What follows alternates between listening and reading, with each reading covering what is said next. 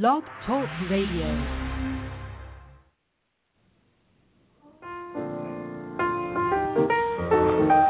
Hello, and welcome to Small Business Digest Radio. My name is Donald Mazzella, and I am Editorial Director of Small Business Digest. Each hour here at Small Business Digest Radio, we hope to bring you information, strategies, and suggestions to help small business managers increase profits, add sales, better manage cash flow, improve employee management, and streamline operations. Small Business Digest comes to you via the web at the number 2sbdigest.com, our magazine, which you can download on any electronic device at digital.turn/page.com/I/104416 or by RSS feed. You can subscribe to a print or an online newsletter at 2sbdigest.com. We have an interesting program today, and we have online our first guest. Hello, and welcome to the show. Hello, good morning. Hi. Michael? Yes, it's Michael with GoHealth. How are you, Michael? Michael Mahoney is with us, and we're going to talk about the advice in obtaining and using a health savings accounts, amongst other things. But before we do, Michael, tell us a little bit about yourself. Well, I'm Senior Vice President of Consumer Marketing for GoHealth. We're an on- and offline health insurance shopping platform, which means, first and foremost, we're a technology company. We're also a sales organization helping people purchase and research health insurance. Well, we certainly need help in terms of HSAs. Certainly. There's a huge group of people that are suddenly going to find themselves obliged to purchase health insurance or face a tax, so it's an exciting time in our industry. Well, when we started out, there were in 2005, there were just 44,000 accounts. Now there's at least 14 million Americans covered by HSAs. Mm-hmm.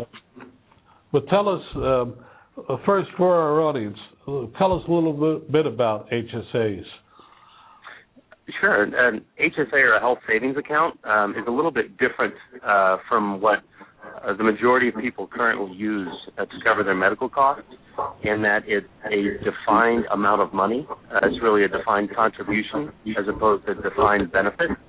So it's a certain amount of money that you can use to cover qualified medical expenses to help cut down your medical costs. And Michael, you have some thoughts on how people should use HSAs. Am I right? Certainly. Well, the first is just understand how they can be used, because they can't be used for everything. For a qualified medical expense, for example, would be ambulance costs, medical devices, crutches, wheelchairs, things like that. You can even use them for contact lenses. Those are things that a lot of people consider more of an over-the-counter medical cost, that they can be used for that.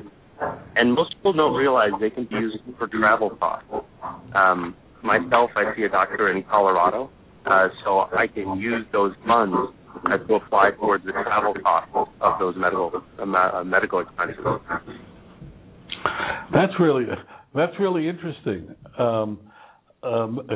People talk about medical travel today as an up-and-coming area. It's cheaper to go to Singapore and sometimes go down to your local hospital. But someone once said that you could use it for every, even I have a senior moment again. The Chinese medical. But anyway, let's go on. You can use them. You can use them for a variety of expenses. It's very dependent upon the plan. So all of it is in the minutia that's written up with every single plan. So we always encourage people to double check with their plan before incurring costs to make sure they're covered. Well, what else would you suggest? Do you recommend HSAs over other forms of insurance? Well, it's hard to make a recommendation like that because everybody's situation is a little bit different. But I do believe that it gives people more flexibility. However, I will say that somebody who I would not recommend as a purchaser of an HSA is somebody that doesn't plan their medical costs.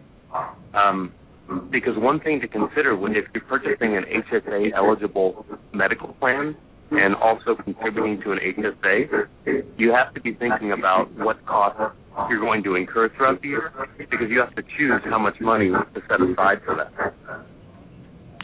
Well, our audience is primarily small business leaders, and they face some difficult decisions over the next 8 months about 2014 and Obamacare. What do you think should be their decision criteria about offering it for their employees, offering health care insurance to their employees? Sure. Well, the largest is really, are they considered a small business or not? Which the dividing line is it 50 full-time employees? You actually get a credit for the first 30. But I've talked to a lot of people, and even if you're not obligated to provide insurance, I think it's a great defensible offering for a lot of small businesses because some small businesses will be out there not providing insurance because they don't have to. So if you're competing for the same employees and you do offer some type of insurance coverage, that can be a great way to find and recruit and retain talent. The reason that an HSA is a good vehicle for small businesses is that it allows them to offer medical insurance, but also control their costs. Normally, people pair an HSA with a high deductible health plan. You're talking about deductibles in the $5,000, $10,000 range. And for a lot of people, that's a lot of out-of-pocket risk, that they're going to cover the first $5,000 themselves. But if you pair that with an HSA, then you have an account with cash in it you can use for medical expenses up until those $5,000, at which point your major medical takes over. So it's a good way for a small business to save on their contributions for medical expenses, but also allow employees to have a vehicle to pay for those medical expenses before they hit that out-of-pocket deductible. Well, there's some studies that indicate that consumer-directed, healthcare, which HSAs are, seem to be reducing usage amongst those who have been the usage of healthcare services. Are you seeing that? Yes, we are, and I absolutely believe that's a trend that's going to continue. The more that people benefit by not using or smartly using their insurance, the more they're going to consider how they're applying it. For a lot of people today that have major medical, especially through their employer, the day they were offered insurance, they checked a box, usually PPO or HMO, and then maybe decided family or individual coverage. But that was really the extent of their choice.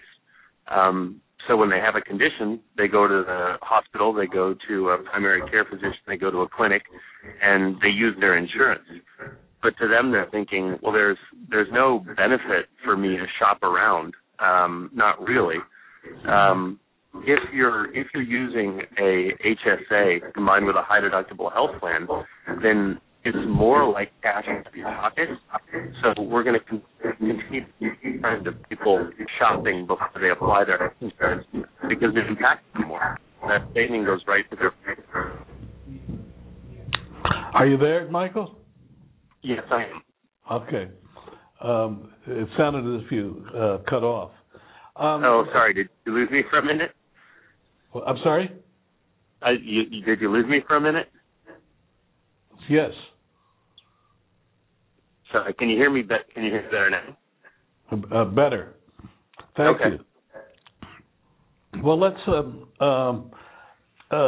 But in order to really use an HSA, consumers have to get over their awe of doctors and medical, and really ask questions. If nothing else, to ask for a second opinion. Do you see that happening? We do.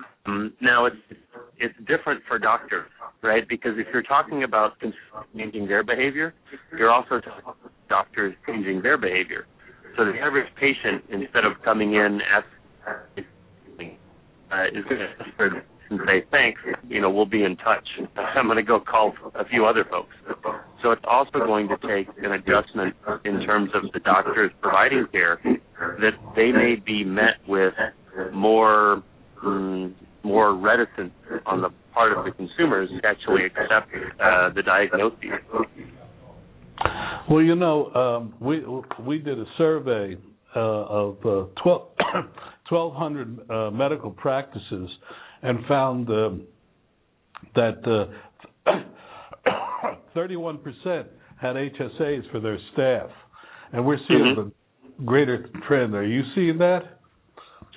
We are, and that's an important point to note. You're looking at experts in the field, people that really know where to go and what type of care to receive, people working in the medical field. And so if they're using it, that means it's a pretty cost-effective way of applying your dollars for medical care. However, the second takeaway is that you really need to know what you should pay for, what treatments you should and should not get, and how to get it. So it does put a lot more responsibility on the average consumer, because they necessarily need to have a fundamental understanding of how important different treatments are and what they should pay for those types of treatments. Well, do you think the Internet, someone hears about an illness or is told about an illness, they immediately go to the Internet. Do you think that is having an effect on how individuals use their HSAs? We do. I'm concerned in 2013 that there are a lot of people that are using it for good.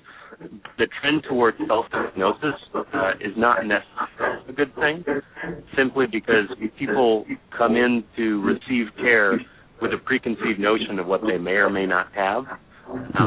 So I think the information online needs to be a lot more streamlined, and people need to use that in combination with licensed medical practitioners. I know if you go online and say, I have a fever, I have a cough, I feel tired. I mean, you could have everything from life-threatening diseases to simply fatigue.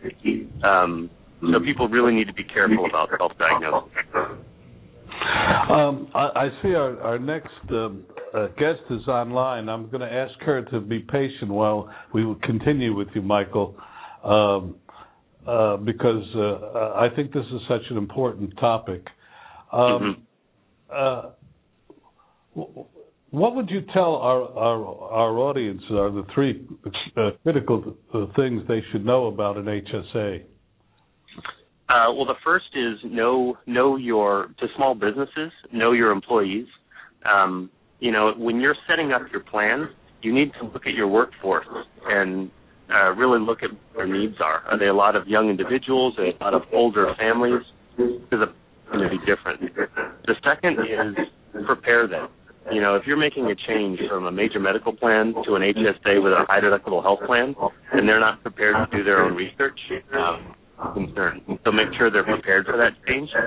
And the last is measure employee satisfaction. When you're making a change to something as big as your medical plan, you should be able to measure that people are happier with that change. So once you make it, ask around whether it's a formal survey or informally, and see if it's impacting their lives in a better way. For someone using an HSA, let's say it's an individual, what would you say for them to be doing? Research. The biggest thing is that if you're using an HSA combined with a high deductible health plan, you're taking on more risk. So you need to have a more active role than somebody on a traditional major med plan in terms of understanding what your risks are, what conditions you may or may not have, how often you go to the doctor, the cost of treatment. So if you take up an HSA, be prepared to do more research. Tell us a little bit about your company, what your company does, and how it benefits our audience. Sure.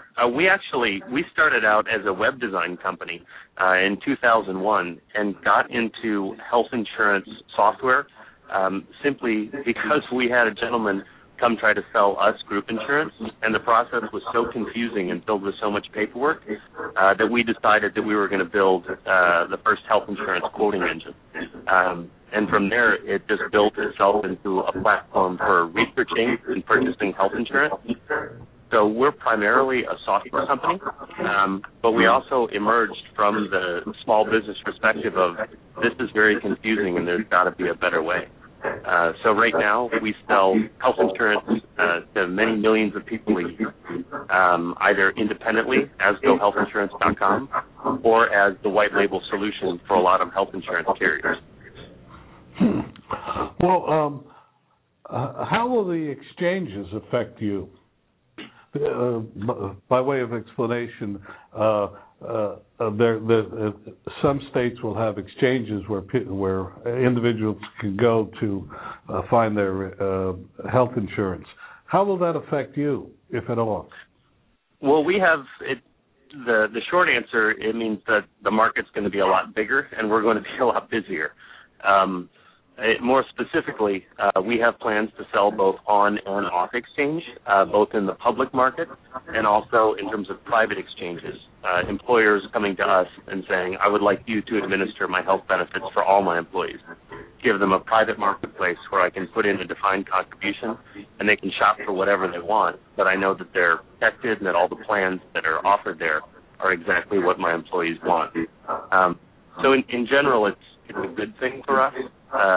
Anytime the government mandates that people must buy your product or face a fine, that just means that the marketplace is going to grow exponentially. Well, do you feel that many Americans, well, I'll put it a different way. Do you feel that people who don't have insurance now will buy it, or will they pay the penalty in 2014? Do you have any research? We do. We're seeing a lot of mixed responses. I do believe that the first year out of the gates, there will be a lot of confusion. Just imagine, for example, if people weren't used to paying taxes every year, and suddenly millions and millions of them were forced to pay taxes. There is going to be a lot of confusion during the first open enrollment. A few years in, I think it's going to be much more of a streamlined process. But the question is, to people buying versus not buying, that really comes down to the edge cases. For a lot of people, it makes sense not to buy and to take the fine. And for a lot of people, due to the subsidies and the fact that they're not going to get denied because of pre-existing conditions, it makes all the sense in the world to purchase a plan. The question is, for people that are kind of on the edge, healthy individuals who didn't buy health insurance in the past but are now considering it due to eligibility and the subsidy, does it make sense to get a plan if they're going to pay 10% more? We think so. So in general, we're going to see a lot more people purchasing plans. However, we do believe there's going to be a portion of the population that says, well, the fine isn't very large in the first year, so I'm going to pay the fine and take my chances. But also, since there's a pre-existing condition, if you get sick, you can buy the insurance. Well, that's a tricky part, right? So a lot of people have that conclusion, and it's partially true. That's why there is an open enrollment period. Otherwise, you would have people purchasing insurance on the way to the hospital, or a kiosk in the emergency room. But insurance is a financial risk product, right? So that it's set up so that there's only certain periods of the year in which you can enroll, unless you have a life event, a death, a birth, a move, a job loss, something like that. So I think those open enrollment periods will protect the system a little bit. But you're right, there's going to be a lot of strain on the system because I don't think a lot of individuals will be considering their needs in the next year during open enrollment, meaning it's hard for people, for small businesses, for employers, employees, to sit down and think, what are the chances that I'm going to need this insurance 6, 9, 12 months from now, and how should I make my decision now?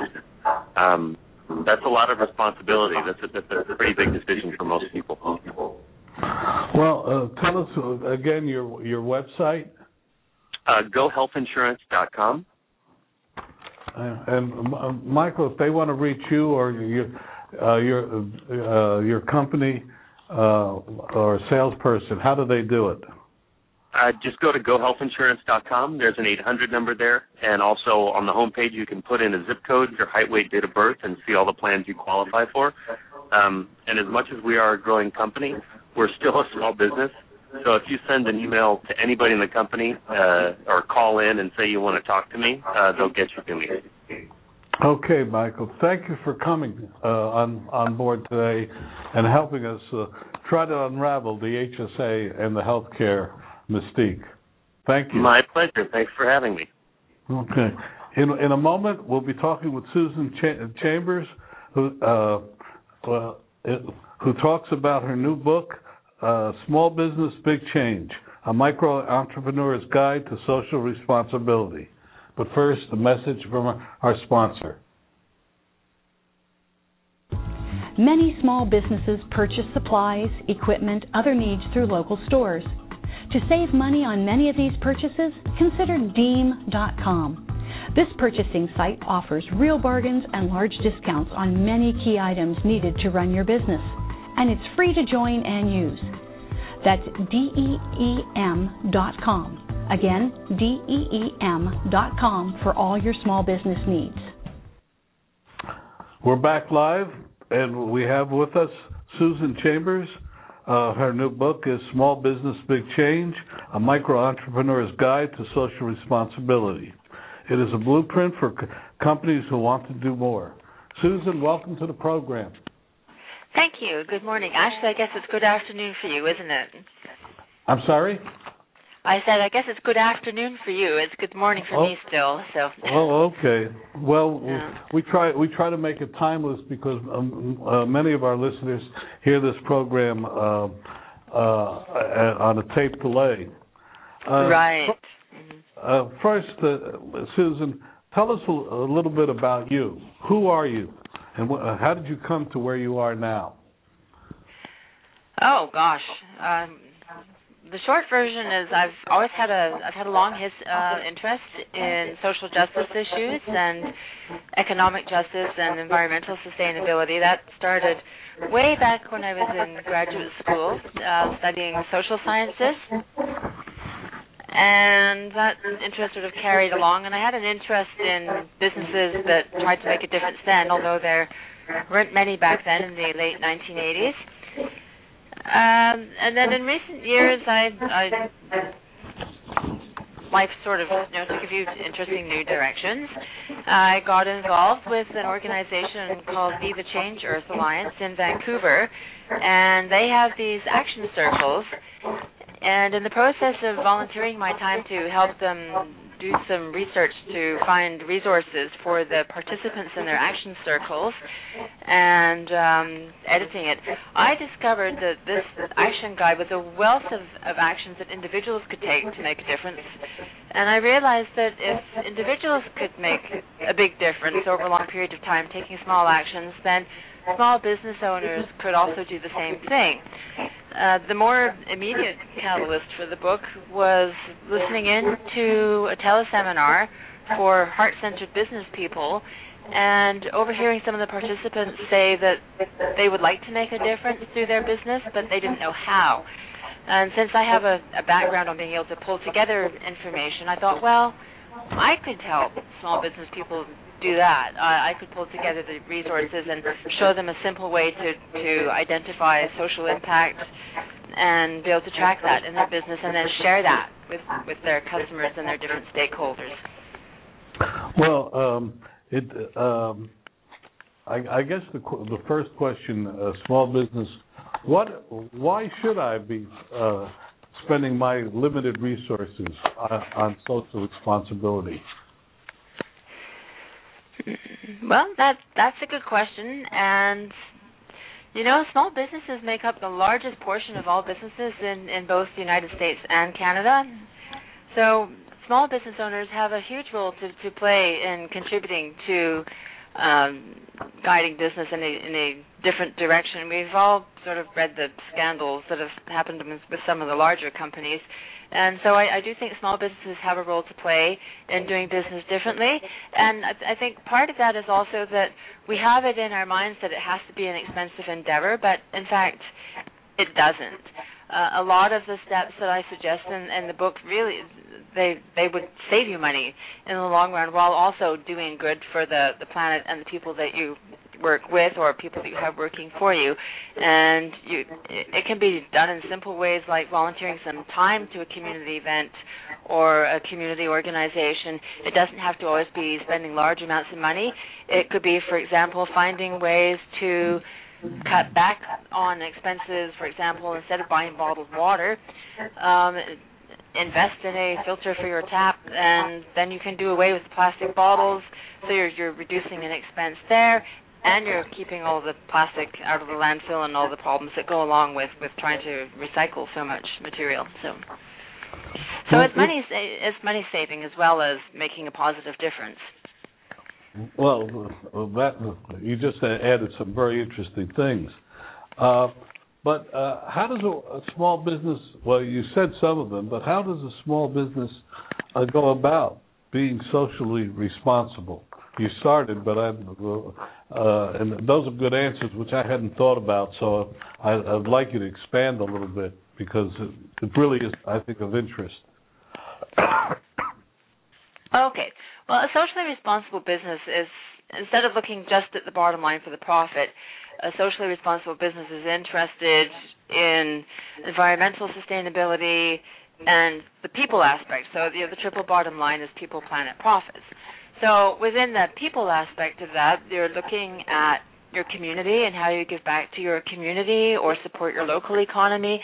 You would be looking at how you, if you have employees, how you treat your employees, what you have in place for your employees, how do you treat contract workers that you work with, your suppliers. If you have suppliers overseas, are you going to go as far as looking at how they treat their employees and working conditions there?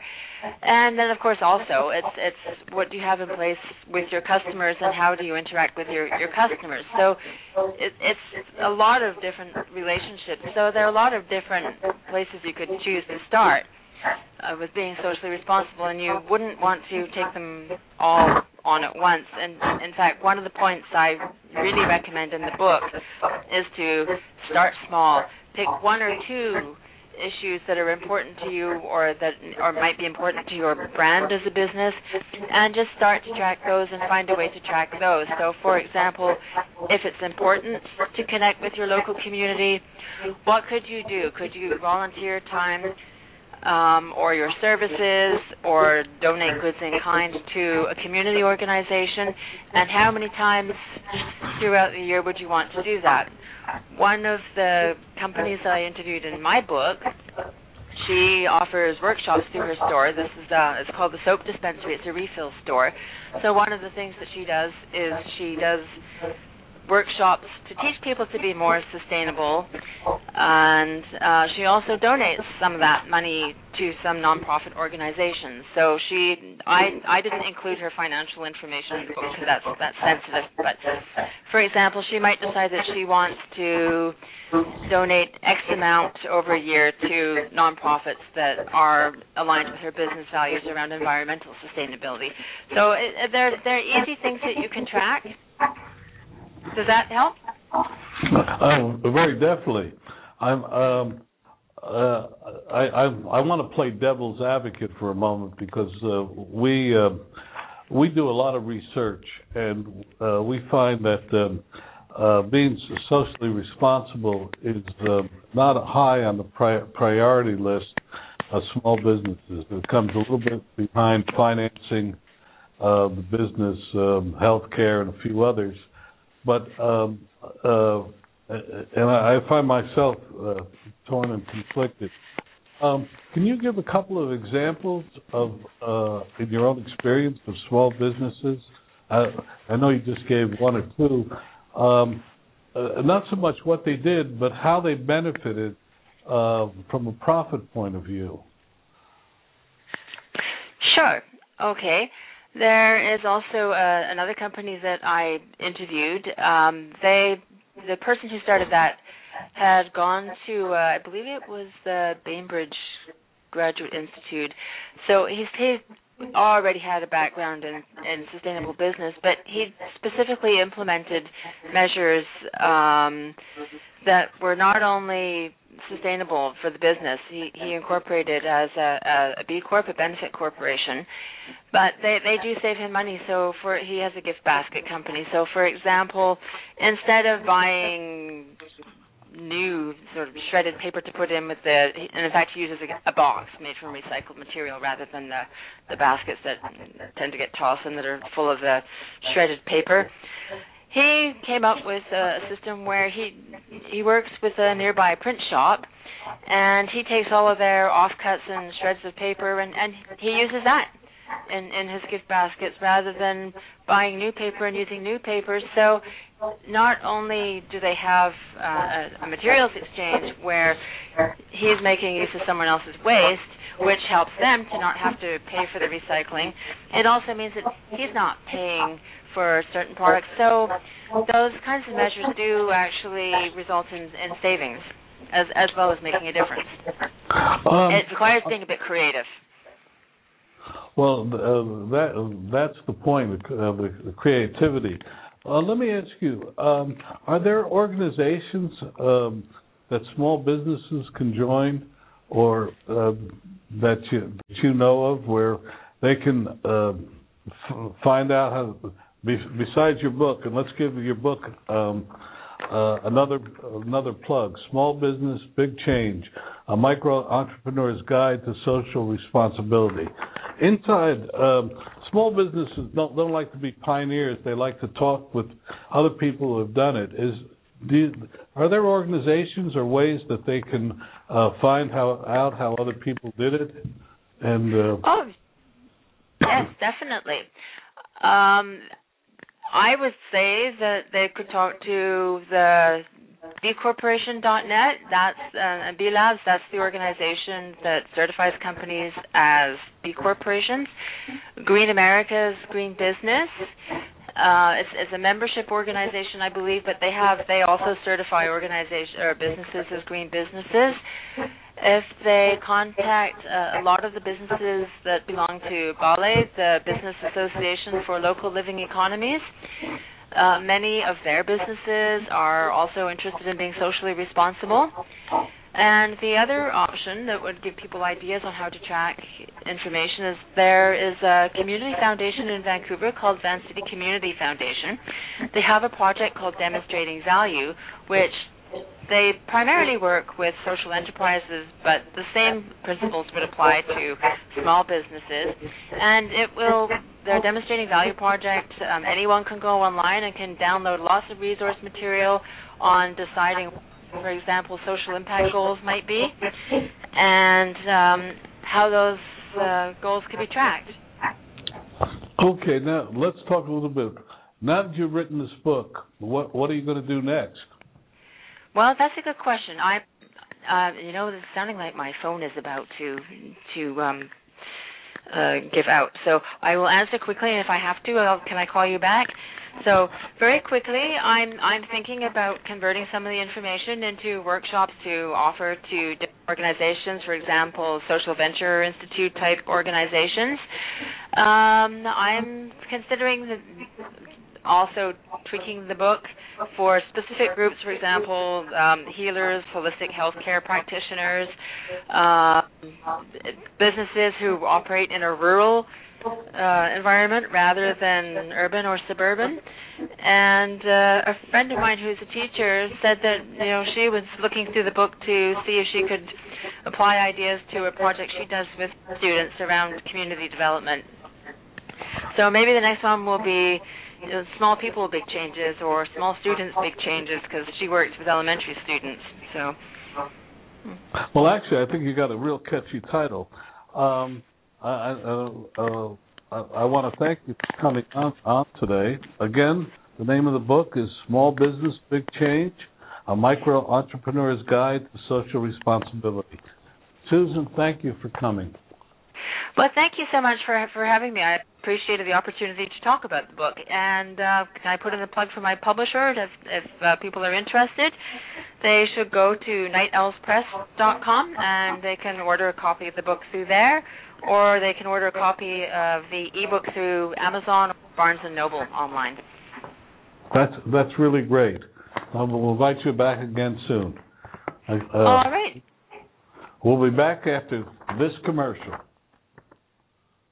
Want to know more about health savings accounts for your company or yourself? Go to 2hsa.com and get a free employer's primer. Health savings accounts are a cost-effective way of offering health care benefits to your employees and yourself. HSAs build retirement funds for your employees, improve morale, and reduce your health care benefit cost. For a free employer guide to HSAs, go to 2hsa.com. That's 2hsa.com. Well, we're coming to the close of another day. Before I go, every week we try to give our listeners some bit of advice from our panel of experts. Today's come from two sources. The first is we're seeing a lengthening in the number of days accounts receivable are unpaid. It's gone up to 64 days on average, according to a survey by biz2credit.com. This is an unacceptable level for most small businesses because cash flow management is a key component of any successful small business. We strongly urge you to, if this is a situation that's happening to you, number one, look for if your average number of days is creeping up. Two, if that's the case, take steps. But in any case, keep a close eye on it. The second thing we wanted to talk about is there was a survey recently that indicated that women-owned businesses are paying more in financing fees and are more apt to be turned down than their male counterparts. This is a trend we should try to reverse. For the editors here at Small Business Digest, this is Don Mazzella wishing you a good day.